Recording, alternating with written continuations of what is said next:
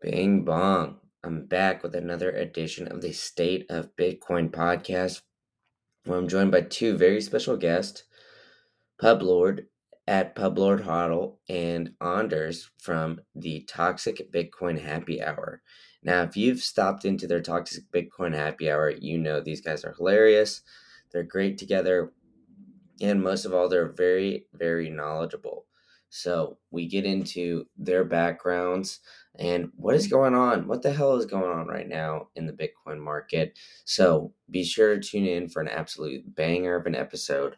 And as always, ladies and gents, this is not financial advice and should not be taken as financial advice, as everything you hear in this episode is not financial advice and is strictly opinion. So now let's get into the episode.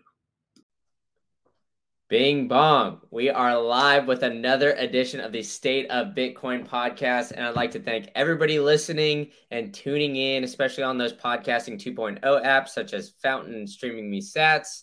I've had a lot of people stream me, but no boosts were left. So if you guys want to read a review or write a review and leave a boost or something like that, I'll read it on the show. But subscribe wherever you get your podcast. And I'd like to thank my sponsor as well. I got Codl.co, that's CODL.co. And we've had a lot of these exchanges kind of shut off recently, cancel withdrawals. Get your Bitcoin off of exchanges right now. Do it and find a safe place to store it, and then use that seed phrase and put it on a steel plate. Coddle.co's got a lot of different products that they offer for either 12 or 24 word seed phrases. So feel free to purchase one of those. And with that, use promo code Green Candle. That's GREENCANDLE to get 10% off your entire order. So there you go. I'll help you out a little bit with the holidays. But I got two very special guests with me today. We got Anders. I'll pull him up first. Anders, how you doing today? I'm doing great. Thank you. Thanks for having us, man. Of course. So if you don't recognize the voice, you should. He's one of the co-hosts of the Toxic Bitcoin Happy Hour. That's every single day from 2 to 4 p.m. Eastern time. And they got a bunch of great guests popping in and out. And of course, we got the other guy, the man, the myth, the legend, Pubby. Welcome. Welcome to the show. We were just talking pre-show. Coincidentally, we're both in Tampa. So how you doing, man? Tampa Bayan or Tampanian? I don't even know how to go about it right now. No, man. It's great you find this stuff out. What a small world it is sometimes. But yeah, so I've been here about 30 years. So my blood is basically thinned out. I only go up north once per year, usually Colorado for some skiing, and that's my winter.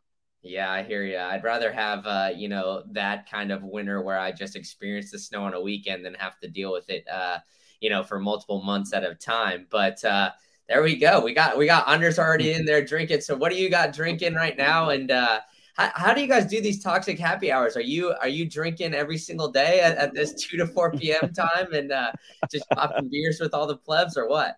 I can't because it's 11 a.m. from me until 1:30 p.m. my time Pacific, and I gotta be productive afterwards. So usually not. I used to when we were on YouTube ourselves. I used to down quite a bit of Kentucky apple juice, as I called it. That's amazing. No, usually, and it started. There's some days I have a couple of beers. I like to stop at a little sports bar down here and usually get some chicken wings or something for lunch. But no, not like the good old days. We're really putting some down. What's the sports bar? You got to tell me so I know where a good wing spot is. Me and some of my buddies are starting this thing where we're tasting wings around Tampa. We're trying to find the best wings. So if you have any recommendations, let me know. Yeah, I will. Sometimes just beef O'Brady's down here. They have some decent wings. Sometimes just swinging a Buffalo Wild Wings, a B-Dubs. Just wherever I'm feeling like going. Yeah, there we go. Play the hits. All right. So I already mentioned it, the Toxic Happy Hour. So, why don't you guys, I guess, bring it back a little bit? How did you guys meet? Like, what was kind of the overall mission and, what got you started in doing this Bitcoin Toxic Happy Hour? You want to start that, Anders? Well, I mean, I always speak so much, so I was being quiet, so you had a chance. Yeah, do you want to take it or? Yeah, sure. Once you get into the space, you're trying to work your way through who other Bitcoiners are, whose views that you like. And I heard Anders, there used to be a show, Adam Meister, the Bitcoin Meister, would do a show. And I heard Anders on there one day talking. He was one of the guests there. And I was like, man, this guy, he really gets it. And I sent him a DM saying, hey, like your views. And he just said, hey, yeah, man, give me a call and we'll talk Bitcoin. And that's literally how it started, just a phone call. And, you have, as you know, there's just weren't a lot of people around 4 or 5 years ago. And so when you find someone to talk Bitcoin and you're just, starved for that type of camaraderie, interaction, and learning, yeah, that's how it started. You guys give me one sec. I got a fleece on. It's starting to get hot here. But yeah, you guys go ahead. I'll be right there. It's getting hot in here. So yeah, Puppy is so sad he missed out on the Nelly concert that I went to with a couple of Bitcoiners in Miami back in April. But I'll move on from there since now Puppy has problems controlling his temperature. So we started talking to each other. That what he just described happened about 3 years ago at the very bottom of the bear market. And back then in that bear market, Twitter was so dead. Unlike now, there's a lot of drama and there's a lot of memes and a lot of things happening every day on Twitter. But back then it was quiet. So those like once or twice a week phone conversations that went on for hours, because, no one wanted to talk Bitcoin when Bitcoin was 4,000, but we had that together. So, we spoke for hours every week. It turned, it really became a friendship very quickly. And then back in 2020, I told Puppy that, so I started a YouTube channel in 2017 where I was just sitting myself and trying to, orange pill and explain Bitcoin. I told Puppy, I want to bring that YouTube channel back to life. Why don't we take these conversations that both of us enjoy, we learn from each other? Why don't we just put them on YouTube and see what happens? And I remember BTC Moon Guy was the only guy in the chat, like for our first 3 YouTubes. It just kind of went from there. First, we did YouTube for a year, had a lot of amazing names from the Bitcoin space on. Then we went to Miami in 2021 for that conference. That was actually the first time we met each other. So after having a friendship for 2.5 years, that finally we get to meet each other, which was awesome. And it took about 2-3 minutes. And we were sitting in the lobby bar doing Toxic Happy Hour style and meeting other Bitcoiners. And that was great. Yeah, it's funny how that works with the whole Twitter world and everything like that, especially the way that Bitcoiners kind of connect and, just seemingly kind of hit it off, because it seems like a lot of people just don't really, especially like you said, back in those, 5-6 years ago, not very many, there wasn't a Bitcoin Twitter really, right? I mean, there wasn't a lot of people really tweeting about it, the memes. It wasn't like the giant mass effect, or at least I didn't really know too much about it then. I was on Twitter, but, I saw a couple people tweeting about Bitcoin or whatnot, but never really saw a big group of people like there is now, which I think kind of, elevated maybe in the 2020 time when everybody was sort of at home and in the lockdowns and whatnot. But, let's pull it back a little bit before you guys started the Toxic Happy Hour. Tell us the orange pill story. How did you guys find Bitcoin? Obviously you guys kind of found it separately and then, met up because of it. So, why don't you go into that and, I guess kind of how everything's changed since then.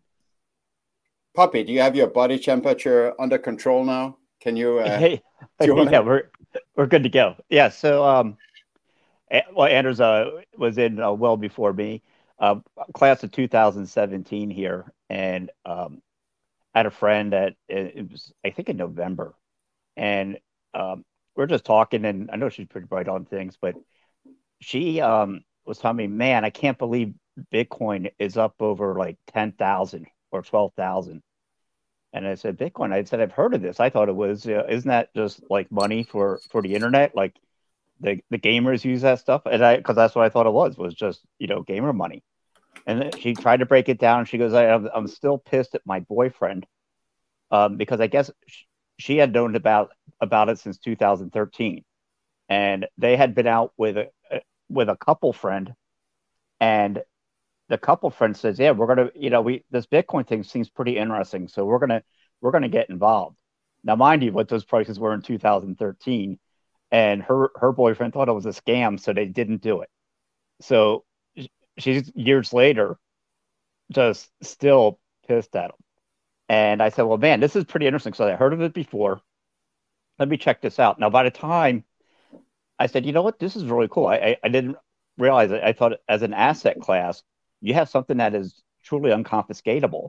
This would be sort of a neat asset just to have, a bit older. So you always had, your retirement accounts and you have a home and you have all these different things, but why not diversify? And I started reading up on it, checking out videos. Of course, back then it was the main ones were from Andreas Antonopoulos, and his videos really made a lot of sense. So I said, you know what the hell? Why not? And the only game at that time was Coinbase. That's the only thing really around. And I signed up for the account and didn't really know what the hell I was doing. And I was hearing other people talk about, there's other things like Bitcoin can't scale. You need some Bitcoin Cash if you want to spend it. You should get Ethereum. This is new thing, this World Computer. And then there's Litecoin. And Litecoin is the silver to Bitcoin gold. And I said, hey, sounds good. I don't know what the hell I'm doing. So my first deposit, I put like equally into all of them. And yeah, the more you educate yourself with videos and you found people online, I just said, you know what? I don't know about the other ones. I do know that everything is relying upon Bitcoin. If Bitcoin goes, everything goes with it. So I just said, you know what? I'm going to go put it all in there. And that's how I fell down the maxi rabbit hole of Bitcoin only. And you look back at how those other ones have performed in terms of Bitcoin. It was definitely the right choice.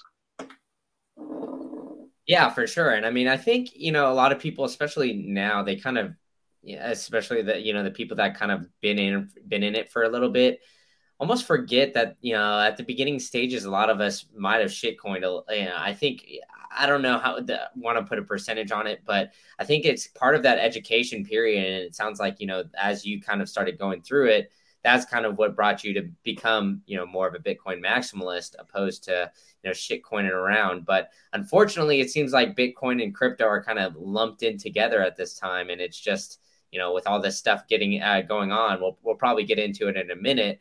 It just seems like, we can't scream loud enough to just try to get people to quit shitcoining, but it seems like it might be a little bit part of the process still, unfortunately. Yeah, I was going to let Anders, I know you want to tell your story real quick on that that's the difference, man. I can't imagine how difficult it is for many. There's a lot more educational content out there for people.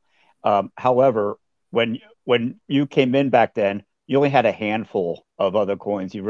Now when you come in and there's 20,000 coins for you to try to weed through and not knowing what you're doing, yes, it's quite difficult. But yeah, Anders, hey, tell your nice intro to Bitcoin story. Yeah, well, I don't know if it's nice, but so back in 2016, I had a lot of time on my hand, and I studied economics for 5 years in college back in Denmark. So I always had a curiosity and sort of interest in economics and the economy and money and all that, and I was looking at a lot of YouTube videos because I felt we have a problem, and I think it kind of saved me from shitcoinery, because that was my angle into Bitcoin. How I found Bitcoin, I felt something is rotten, because back in the 60s, families were doing great. You had one income, you had one house, you had either one or two cars, all on one income, right? And since then, we've had GDP growth, more and more wealth, overall, but people are struggling. I saw, and we still see the bottom of society getting bigger and bigger, more and more poor, more and more homeless. middle class that used to do great and was a like foundation of society kind of like being wiped out. And it wasn't because people were going up, they were going down to bottom of society. So that's the reason that I was like trying to find out what's wrong. And then I felt like my gut feeling was it's something to do with the money. It's something to do with central banks. And that's the feedback I got in a lot of those videos. And then I came across a very like a short 5.5 minute video. This is back at the end of 2016. And it was telling me, how our fiat currency is bad and why Bitcoin and gold is the answer to that. That's what the video said. I don't have any gold myself. For me, because I think that helps people understand Bitcoin better. If you understand we have a problem, because I'd gone through all of that, when he mentioned Bitcoin, I'm like, that's it. Like very quickly, I'm like, okay, it's Bitcoin. I got to understand Bitcoin. I got to get some Bitcoin.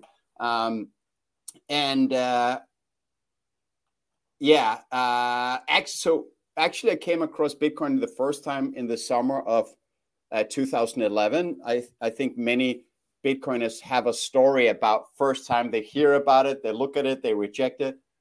I did in the summer of 2011, and I could actually have had like multiple Bitcoin if I had, been smart back then instead of rejecting it. Anyways, so that's how I came into Bitcoin. And actually, the second video I saw about Bitcoin after this very short one was Andreas Antonopoulos, a video he put out, I think September 2017, the one where he's got the blue background. I think it's like a 37-minute long. And unfortunately, he's endorsing Bitcoin today by writing books. So, I consider him a shitcoiner, but he, like few people, explains Bitcoin as well as him. And when I saw that video, it's like, ding, down the rabbit hole. I consumed like 8-10 hours of Bitcoin content a day back then, because I had a lot of time on my hand.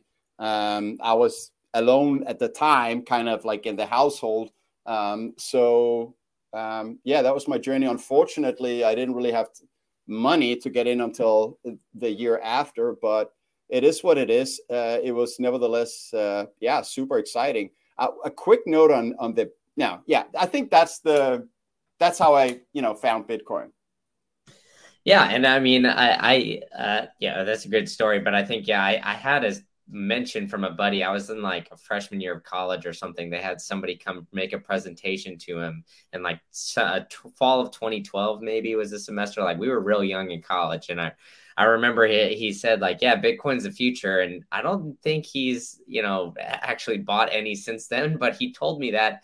And it stuck with me until like I actually started making money, which was years later. So unfortunately, I didn't get down the rabbit hole then, or like scrounge up a couple $100 or something like that then. But, you guys bring like kind of an interesting point here.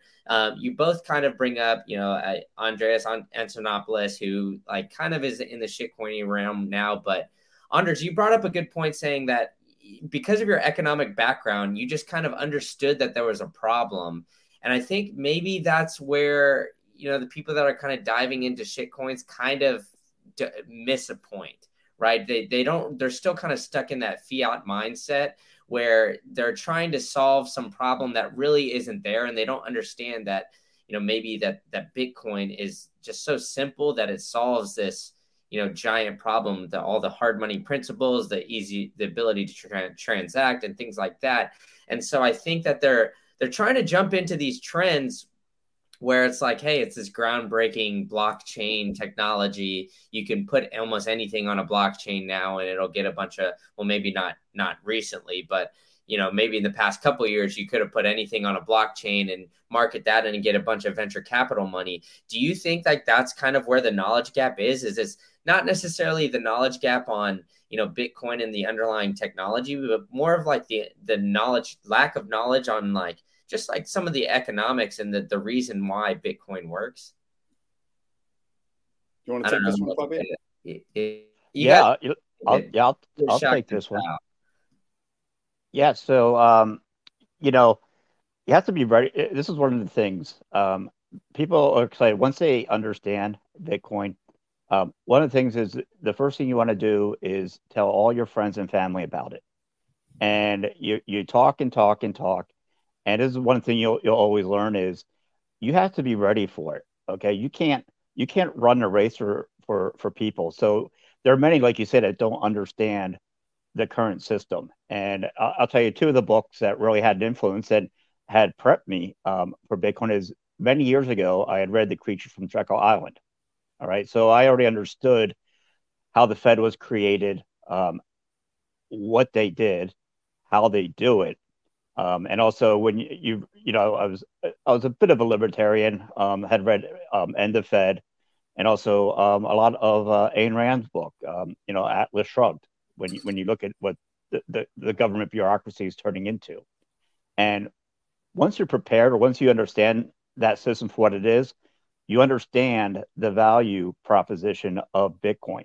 All right. You're taking value from a system that just, pumps as much money as they want. And now you've got a finite asset of only 21 million that is also outside the system and decentralized. And that's what people don't realize with, like you said, all this VC money going into these different coins. They all have a single point of failure. Any pressure from government, I mean, you just go after the VC. I mean, that's the greatest thing Satoshi Nakamoto ever did was disappearing.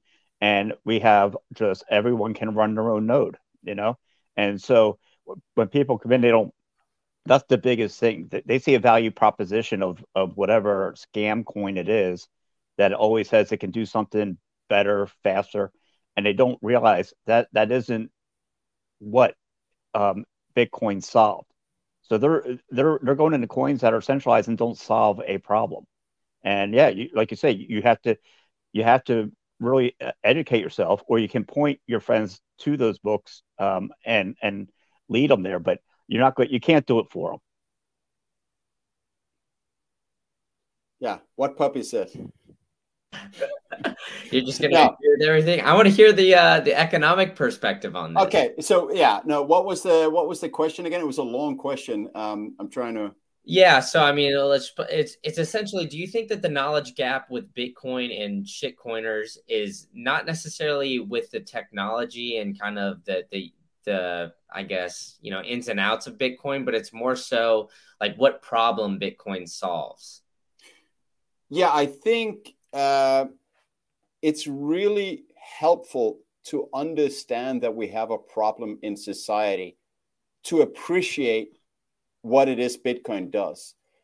So, and I was lucky, that was my concern when I came across Bitcoin. So that was an easy journey to see, it's a solution. I recommend everyone to first try and understand money. And it's not easy. Look, since I was a little kid, like 4 or 5 years old, I loved money and wanted to be financially independent. Friend of mine about a year ago said, it's just like, so you want to, like, we never had the conversation of why. So it's like, you want to buy fancy cars. And I don't even have a car. It's also a bear market. You want to buy fancy or expensive things. And I explained to him. And then finally, we put words to that. No, it was about being sovereign. It was about not having a master, like in a job situation, telling me what to do, when to do it, and often with arrogance, towards the employee. I hated that. So for me, since I was a kid, financial independence for the sake of sovereignty was my desire. But yet, despite me being so passionate about reaching that, I didn't understand money. Money it's really one of the most, because of the way central banking is and what they tell us and they call it money, it's really one of the most complicated issues to understand, even for someone who loves what it can bring to you. And I studied it for 5 years, and yet I thought fiat currency was money, and this was the way it was supposed to be, and they keep diluting it. It's the biggest and most evil scam in the world are the central banking families that have convinced people, by the way, they own mass media, so they control the narrative, and it's so powerful. It's that's why it's so hard to understand, and so the journey I went through before finding that video on 5.5 minutes that explained that's why we need Bitcoin and gold was trying to understand how money works. And I think that's one of the reasons people don't fully understand what money is, because it's about, okay, the government creates debt and then the central bank buys the bonds. And I mean, it's not for layman, even, it's a difficult topic. But my recommendation is try and understand money, try and do the research. And I understand if you don't get it when you start, because I don't think many people do. But once you try and understand money, then when you see Bitcoin, you understand that Bitcoin is by far the best money we've ever had. In fact, it is so close to being perfect that I don't think we'll ever see a replacement of it. That's dangerous to say. It's like the guy 150 years ago at the patent office in US saying, "Oh, everything's been invented now. We're not going to have any new things." But it's important to understand that all the parameters of money, I don't want to go through it because then it takes a little while. That Bitcoin really is just so close to being perfect money that it has already kind of won. What we're seeing now in terms of the price is really to which extent 8 billion people understand that Bitcoin is the best money we've ever seen, and that will take over. If everyone understood, we'd be at infinity right now. We're not there yet. It will come. So when people are into shit coins and they think, oh, blockchain is actually what's interesting here. No, it's not. The reason blockchain is interesting is because it enables the best money the world has ever seen. Otherwise, a blockchain, apart from that, makes no sense. And as Elon Musk has stated several times, and I think this is important, for a newcomer in any industry to take over whatever current market leader, because of the network effects and everything, to take over as the newcomer, you need to be an order of a magnitude better. So that means 10x better. And when it comes to money, and we're right now seeing Bitcoin taking over as money of the world, that is what's happening. It is taking over as money of the world. It can do so because it is more than a magnitude better, probably a couple than fiat currency, which is a terrible money. And when you look at it from that lens, you understand because it's so near perfect. And the only thing that makes it like not super, super perfect is we still have challenges with privacy. However, that is being solved. So a lot of people like us three understand that that's in the pipeline and we'll get there. And you can't create something in order of a magnitude better than something that is near perfect. So that's the way I look at it. So, but I saw this whole thing about people wanting, coming with a fiat mindset of, I want SIG gains, I want dollar gains. I saw that in the dot-com bubble. I was an investor in Yahoo back in the dot-com bubble. And so many companies raised a lot of capital because they used fancy words and there was no product. Exactly the same thing is happening with 20,000 shitcoins that are out there. So Bitcoin is the solution. There we go. I love all that. I mean, it's absolutely great. So, but I mean, although Bitcoin is a solution, you mentioned there is a knowledge gap, and I think we all kind of recognize that. And there is, unfortunately, a lot of FUD that is still kind of out there. It seems like it is recycled every bear market. It seems like at this point, but there are a lot of exchanges that have kind of gone down, and people have kind of lost their Bitcoin.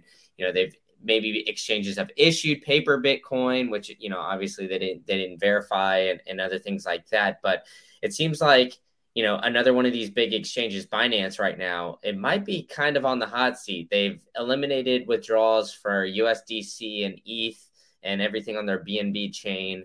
So it seems like, maybe Bitcoin might be up next, or they might eliminate withdrawals altogether, like other exchanges kind of had. So what do you think about all these, I guess, exchanges kind of going down like this? Many of them are just, kind of shitcoin casinos, so to speak. But, it seems like anytime one of these goes down, the Bitcoin price, people like to point at that, just kind of all these external factors just crashing the price. So, I guess, what do you guys think about the current state of all these exchanges kind of going down? And, what's your opinion on if Binance should go down or shouldn't, or, what would, I guess, happen if that were to go down? Puppy, I'm going to let you. Yeah, exactly. Because I'm going to go get a refill. Got it. So perfect. No, we're good. We're good, man. Yeah. So, not many people have been around back when you had Mt. Gox was the first one to go up in flames, so to speak. Trace Mayer, and it was 2018. There was a big push to understand not your keys, not your coin. And if you don't secure your Bitcoin, all you're really getting is an IOU. You're getting a screenshot from some exchange saying, hey, this is your Bitcoin. No, you've got an IOU, and that is it. And what has unfolded over the last 3 years from the ICOs, then you get these exchanges and then the yield platforms, and they finally blew up. People finally found out, oh, wait, they just sold me. Maybe they bought a whole coin. Guess what? They didn't buy it. They said you had it, but that's all they were doing was paper Bitcoin, like you said. And it all came to a head this year. And also the ones chasing yield. If you send us your Bitcoin, we'll pay you anywhere from 6%, some up to like 29%. And people thought, yeah, this is a great idea, not realizing where in the hell do you think they're getting this type of yield? They're not. And they're all big Ponzi schemes, and they all implode. And this is what you saw this year with Luna, with Celsius, with Voyager, all of them. And then BlockFi is tied to FTX. And you're seeing that really come into a head now. Finally, there was an arrest of Sam Bankman-Fried. And this is the nature of it. And Binance could be next. You find out who really has what they said they have. Because that's the interesting thing with Bitcoin. Okay. Banks can kick around, it's all this fractional reserve banking that they tried to build on this Bitcoin name. But listen, when you request your Bitcoin and you pull it off into cold storage, they got to give it to you, and then they got to go find it. And that's the best thing about Bitcoin is you can do these little exchange runs. If everyone goes in and asks for the Bitcoin they said they have, well, you find out who was swimming naked, as they say. All right, Anders. Yeah. Now that you're back, I don't know if you need me to repeat the question, but you got another hand. Nah, this time I'll try and remember what you said. I think first of all, what's important to understand is that with every company imploding in the cryptocurrency space, not in the Bitcoin space, but in the cryptocurrency space, I would say, Bitcoin, as you said, the price falls, so you get Bitcoin at a bigger and a bigger discount. And the point I want to get to is that if you look at it month by month, while Bitcoin has dropped from 69,000 to now, 17,400, month by month, the fundamentals of Bitcoin have improved. Hashing rate, which is the security of the network, is up. I know maybe some months it's down, but if you look at like an average, it keeps going higher and higher. And it's been years since nation states had a chance to attack it. Like, it's now so decentralized and so powerful that the mining part of Bitcoin has secured it against attacks from anyone. Even if all the countries colluded in the world and told Facebook, we need your service, Amazon, we need your service, Google, we need your service, and tried to attack, because they're not specialized in hashing SHA-256, which is the cryptography algorithm securing Bitcoin. It's years ago since they even had a shot at that. And at the same time, if you look at the amount of users, that's that's been going up steadily month by month. So you have something that today is a better money than it was a year ago, yet the price is down, whatever, 75% or something. I think, first of all, that's really important to understand or focus on. All of these collapses, when it comes to something like BlockFi, I heard more than a year ago an interview with them on a podcast where he kept explaining it was over collateralized loans that BlockFi was doing to other parties. But I guess it turned out that it wasn't. They had lent out money that was not collateralized with dollars, like I heard on that podcast. So that's the reason they could collapse. Fuck around and you'll find out. And if you do that with naked lending without a backing, sooner or later you're going to bump into a bear market or a black swan or whatever, and they collapse. When it comes to FTX, they didn't, when they collapsed, as I heard from several people, they did not even have one Bitcoin on the balance sheet. All that money that came in, that people deposited, and they looked at the FTX account like, oh, I bought, half a Bitcoin. That wasn't half a Bitcoin. Sam Bankman-Fried, which is ironic. How can, isn't that, for me, when I read his name, Bankman, and then Fried, it's either someone wrote a perfect simulation and pulled an amazing joke on us by calling him that, or it's just too funny that he has that name, because he's a Fried Bankman. But he essentially stole all the user funds coming into FTX and bought real estate for himself and his parents. And and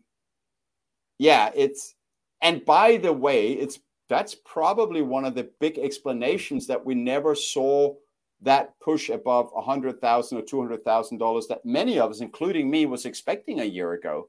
We didn't see that. Well, guess what? At one of the premier exchanges, size-wise in US on volume, that was getting in money that people thought they bought Bitcoin for, they took 0 Bitcoin off the market. So maybe we would have seen that, as I expected and others, if that money had gone into Bitcoin, because then the price would have gone higher. So I'm glad that FTX has collapsed. It's sad for the people that got scammed, but they got scammed no matter what. I'm glad it ended so new people won't get scammed by them. Yeah, I mean, and that's an interesting point, and one that I haven't really thought about is the dilapidate. I mean, the all-time high hitting 69K. Maybe if it wasn't all paper Bitcoin there, it could have, very easily gotten to the 100K or even higher than that. So for sure, yeah. I mean, that's a pretty interesting point, but I mean, it still seems like at this point, news outlets and other places are still kind of grouping in Bitcoin and crypto together, and they're kind of grouping in these exchanges, and kind of the bears are just pointing out that all these scams are happening, and that's a reason not to trust Bitcoin and not to trust anything that's going on in the greater, I guess, crypto world. So I guess from your interactions, how are you guys kind of working your way around that, and telling them that hey, this FTX thing, Binance, if it happens, Celsius, BlockFi, whatever, these are companies, and everything else, all the shit coins you shouldn't get involved with because it's just chasing the fiat gains yield. What the real solution is Bitcoin. So how are you guys kind of, I guess, differentiating that when people approach you with that question, or are shitcoiners just kind of staying away from the toxic happy hour these days? Well, we never had too many shitcoiners because we kind of explained that we're toxic towards scammers that delay the adoption of global sound money. So I think those lazy monkeys, NFTs, whatever, they figured out pretty quickly that we're not there for them. But what happened, and what's important for people to understand, is that there is been at no fault of Bitcoin that we've seen this collapse. All these companies, it's got nothing to do with anything that is a problem for Bitcoin or a challenge. it is a cleansing of bad actors and scammers and thieves out of the system. Unfortunately, that has taken the price of Bitcoin down. But it probably also, we've dropped a lot because of the Fed raising interest rates. So it's a combination. But TikTok next block, Bitcoin keeps working. It keeps getting more users. It keeps reaching new all-time highs in hashing rate and thereby security. New important features in Bitcoin are introduced, like Taproot, so that's what I try and tell people, that Bitcoin actually is stronger and better now, and there's nothing anyone can do to stop Bitcoin to put out another block every 10 minutes on average. Like, Bitcoin is doing phenomenal. The price is down because people don't get it, but that's what we're trying to help people to do. Puppy, you got anything to add to that? Yeah, look, man, burn it all down. All right. At some point, we need this cleansing. If you're self-custodying your Bitcoin, you've got nothing to worry about. Everyone that has it off of all their exchanges, all you can do is watch everything crash around it. And I'm not sure how fast, but if and when Binance goes, all it's going to do is increase the scrutiny. Okay, the regulation is coming. Okay, because Bitcoin is the only true commodity out there. Everything else is truly a security, and they're all selling unregistered securities. And guess what? People are going to get burned that hold them. And this is what you do have to explain, because you talk about the FUD and they love, man, the government and they love to conflate Bitcoin with everything else. And I retweeted an article that came out the other day, and I think it was on Fox or something, but they have a picture of the Bitcoin logo, and it's right next to Web3. And the article is about Web3, basically saying, Web3, is this the future or is this a Ponzi? So in one picture, what you see there is a Bitcoin logo, Web3, and Ponzi. So this is what the average viewer looks like coming in. So they love to conflate it. The longer they can keep Bitcoin down, all right, and keep people from understanding how it's different and how it helps, it's better for them. And when you're looking at this, and I tell you, when you're starting here, this isn't a get rich quick scheme. In fact, you should be holding, I always say, for at least two halvings. Do not put anything in here you need for two halvings, or roughly we have a halving every 4 years if anyone's new and listening here. So 8 years, and I'll tell you what, man. Look, and it's so beautiful because it's something different to different people in different cultures, And if you go back 3 years since this whole pandemic started with the lockdowns, all right, and Bitcoin was at $5,000. Yes, artificially popped up to 69,000, and we're finding out those reasons now. But even from 5,000 to pumping to 17, 20, look at people in Turkey, Venezuela. Someone in Turkey just 3 years ago at the start of this, if they had $1,000 in the bank, it's worth like $100 right now. All right, $80. That's how much their currency has been debased and going through hyperinflation. And every time you turn around, there's just another cool feature of Bitcoin. Jack Mallers, when he started Strike, he found a way to use the Bitcoin rails. Okay, transferring fiat from one country to another. Everyone, for example, just use El Salvador as an example.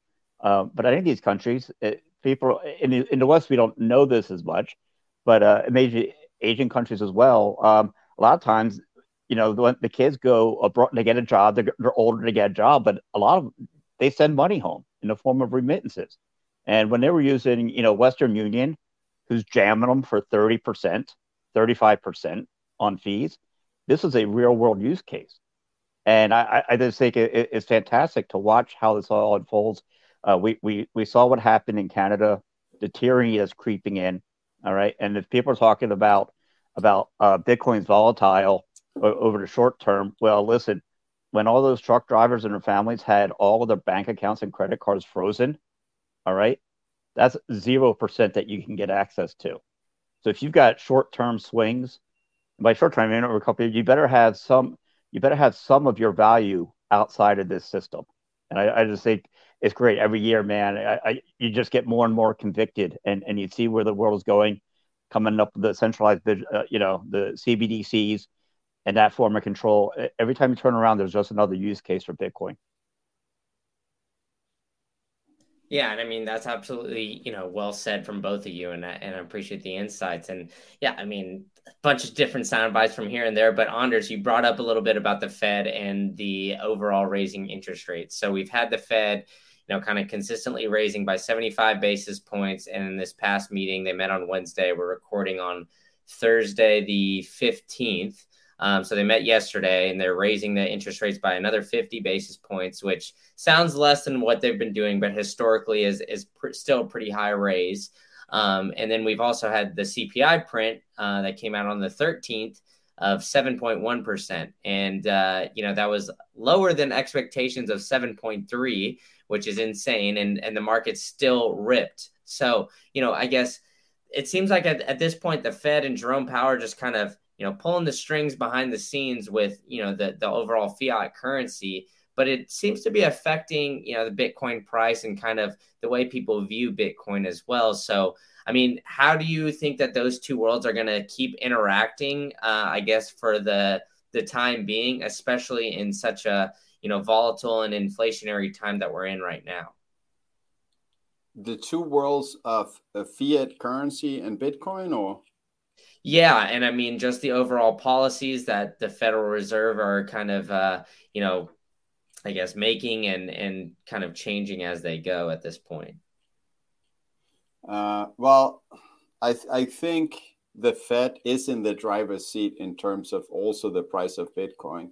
And this hiking interest rate has definitely punished all assets, and short-term Bitcoin is correlated to other assets. But long-term, not. So when Bitcoin has just kept, or they have kept raising the interest rates, we've seen a punishment of the price of Bitcoin. So now I guess we are waiting for something to break in the system. And when I say that, it's because I listen to some really smart people, like this morning in Cafe Bitcoin, which Swan runs.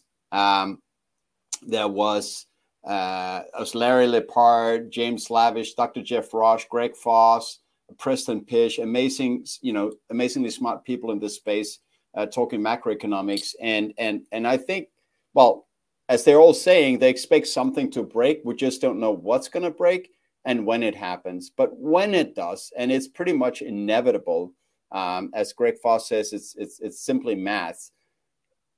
When that happens, they may not lower rates, because that's what people know officially, is like the Fed is fighting inflation, but they may start printing money. Give me 2 seconds. They might. 2 seconds. Poppy, take over. Puppy, let's hear it on your end. Yeah, I did. Yeah, Adam's the guy. He knows all the thing with the rates. At some point, it's going to be a pivot. All this, this is unsustainable. And I'll give you an example of what was happening as far as the rates effect on home prices. I bought my house in 2001, and at the time, I got a great deal at 7%. 7% was actually a good deal because it was coming down from 8 and 9, and thought that was great. But for 20 years, we saw these rates just go to ridiculous lows.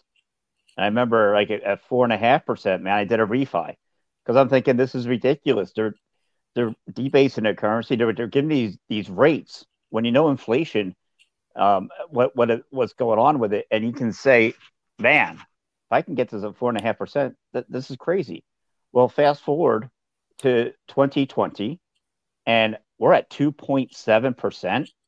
I mean, it was free money, absolutely free money. But how quickly did we go from 3%, ticked up a little bit? That's only been within a year, and we're pushing, 6-7%. By the way, home prices have tripled and quadrupled in value in that time. And so I'm looking around my neighborhood, and the mortgage that someone got, 10, 15 years ago, if they're buying that same house today, you're paying 3 times on just your mortgage. We have a generation, unfortunately, that's coming up. If you're a kid in your 20, man, I don't know what to tell them, because wages sure as hell hasn't kept up. How do they afford these homes and houses, man? It's a sad thing to see. All right, Anders, you made it back with us. Do you have anything to add, or kind of want to get back into the point about the Fed raising interest rates? But I mean, Pubby, you nailed it on the head there about the inflation with home prices and everything else. And it seemed like they're kind of trying to, I guess, reverse some of the steps that they made earlier. Obviously, we had the interest rates very low, near 0% for nearly a decade, maybe even a little bit longer, up until the 2020-ish crash after the print and everything. They started raising them, and it seems like they should have kind of started raising them a little bit earlier. But everybody can sit here and kind of hindsight is 2020, right? So I guess, how do you think that this continues, Anders? And do you want to kind of get into the overall just Fed policy and kind of what's going on in the fiat clown world over here? Yeah, so I don't know if they should have raised rates earlier. I think the Fed should have committed suicide a long time ago. It should never have been created. It's an evil cancer in society, but they control the narrative through ownership of mass media. So people think it's okay and that we need money to lose value every year. It's stupid, but people believe that. No, actually, I think I finished my my points there before. I don't have anything to add to the previous answer, but what's going to happen is there are two worlds now: dirty fiat currency and Bitcoin. The dirty fiat still has an influence on Bitcoin, like we've seen the last 12 months, but it's a matter of time before Bitcoin will put central bankers out of business. Thanks God for that. Society will become much better. As Jeff Booth says, it'll be a world of abundance. People can't even imagine how wonderful the world is going to be, I think, from being on sound money. It's going to be phenomenal. And I think that this period of humanity's history under central banking, that's the true dark ages. I know we talk about 1,000 years ago, after the Vikings was done with burning down England and so forth, that that's known as the dark ages. But the true dark ages is under what we've experienced under central banking, and people thinking that's just the way it is. They blame capitalism, but it's not capitalism. Money is the most important commodity in any economy. It's on one side of every transaction. Money is 50% of all economic activity, because anytime you buy or sell something, money goes the other way. Free market and capitalism would be that the price of money, which is the interest rate, is decided by the market. But just like Soviet Union and Cuba have absolutely destroyed economic output through central planning, the most important commodity of any economy, money, we have central planning here in the United States and in the entire world. Why? Because it's a very, very profitable business to be a central banker. So, yeah, that's going to end, and the world's going to be better off for it.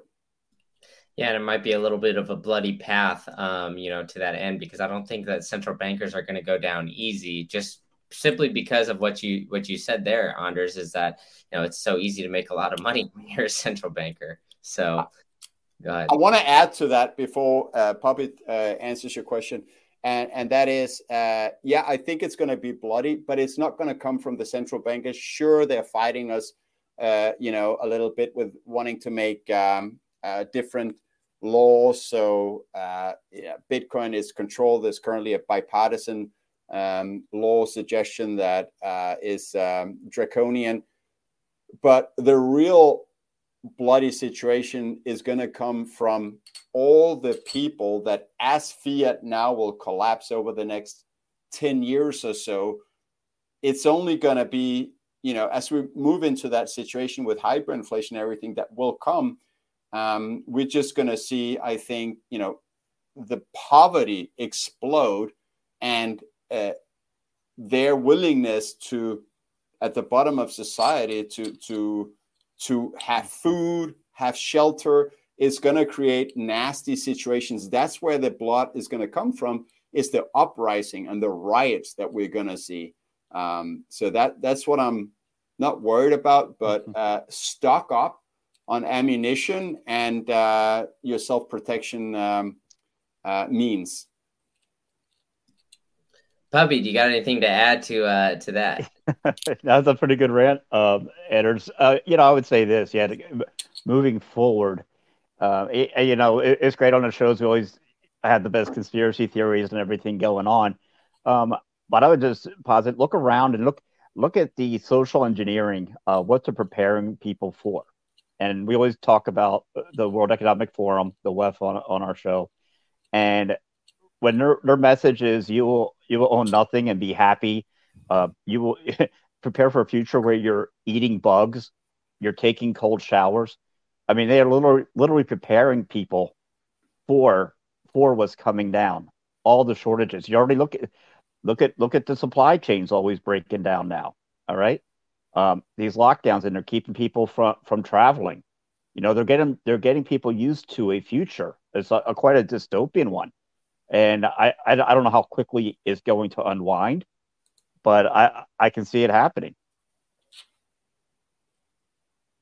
Oh, at the very least, I definitely think that it's in the cards here at some point in time in the future. But you guys have been very generous with your time, so I really appreciate you coming on. I appreciate the toxic happy hours that you guys do every single day. I really enjoy them, and it's a great part of my day when I can join them. So why don't you tell everybody what you got going on and where they can find you?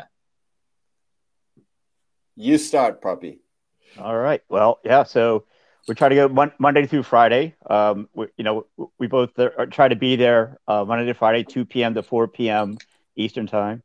And I would just say this. Yeah, it's a great space. A spaces chat where everyone stops by, and this is the best part of just the regulars, all the plebs hanging out there. But it is so cool when you have others that do educate, and Greg Foss and Max Kaiser, okay, and Jeff Booth, and these guys stop in, and Lawrence Lepard. And it's such a great location because obviously everyone's geographically separated, but you get your Bitcoin content every day, and yeah, it's just a fun place to hang out. And I'll throw it over to you, Anders, for what we have upcoming. Yes, we do. So we just love hanging out with fellow Bitcoiners. It's what brought Puppy and I together. But so that we truly enjoy Bitcoin conferences because that's the time where we get to meet our friends from Bitcoin Twitter. So what Puppy and I did this year at Pacific Bitcoin, which was Swan's first conference that they hosted, and what an amazing job they did. That was really, really amazing. Trying to avoid to swear. So what we did, Puppy and I, the day before, we've seen John Chenot, shout out, throw a couple of pleb parties in Miami before that conference. So for LA, we thought, why not? Let's go. Let's have that, because we enjoyed it in Miami in 21 and 22. Let's throw, it's my backyard. Let's throw a pleb party. And we did so, and had an amazing time there. I truly loved it. It was a lot of fun putting together something that we had 390 people walk through the door. Had help for some really good people, K-Man, Ulrich, and others. And a lot of people gave us the feedback afterwards that they're so happy they came to the pleb party because they made those connections with new people and people they already knew from Twitter. So they told us that they enjoyed the conference more because they already had those connections. To me, that's like the best possible feedback, apart from the party itself being kick-ass. So what we have coming up is we're throwing another party for Miami because we like doing this, and that's going to be May 18th. So the first one, we put in a lot of work and our own money, and it's a bear market, so we can't continue to do that. So it's going to be at what is not like on Fountain, people streaming your stats. It's going to be value for value. So people buy tickets for this. We only launched it recently, already more than 100 tickets. Our people have signed up. So it's an Eventbrite. Maybe you can throw a link in your YouTube description. It's in the pin tweet of both Puppy and I. So really, really, really looking forward to that. I thoroughly enjoyed throwing a party that people enjoyed. And there goes the doorbell. It hasn't gone for a couple of years, Puppy, since you were on YouTube. So that's what we have coming up. We are in the process of putting it together now. Many ideas, but what I can guarantee is it's going to be awesome. And Puppy and I we are going to have a good time, and we're going to make sure everyone else have a good time. Unless they're shitcoiners. If they're NFT bros or shitcoiners, they will be followed to the door. I don't care. Puppy don't care. It's Bitcoiners only. Yeah, almost done. Yeah. There we go. Awesome stuff. Yeah. I mean, for sure. So, I mean, you guys have been very generous with your time. Like you said, Anders, I just got the Eventbrite link, and I'm going to put it in the show notes on the YouTube and wherever you get podcasts. So be sure to check that out. Support the boys. They're doing great stuff for these pleb parties. And I think I'm going to buy a ticket as well, and I'll try to be there as well. So awesome stuff. And the first tickets are cheaper. We're sending them in pieces. So the first 50 people paid only $21. And then so it goes in trenches or whatever you call it. I mean, it's my second language, so it's difficult. Also, while you're here, give Brandon a like and subscribe and hit that bell button, because this is solid YouTubery. So support Brandon and Green Candle it. Thank you. I appreciate that. And with that, thank you guys so much for coming on. And we'll have to have you back then, maybe a little bit closer to Bitcoin Miami to push the party if you guys aren't already sold out by then. So let's go. Thanks a lot, man, for having us. Appreciate it. Yeah, thank you.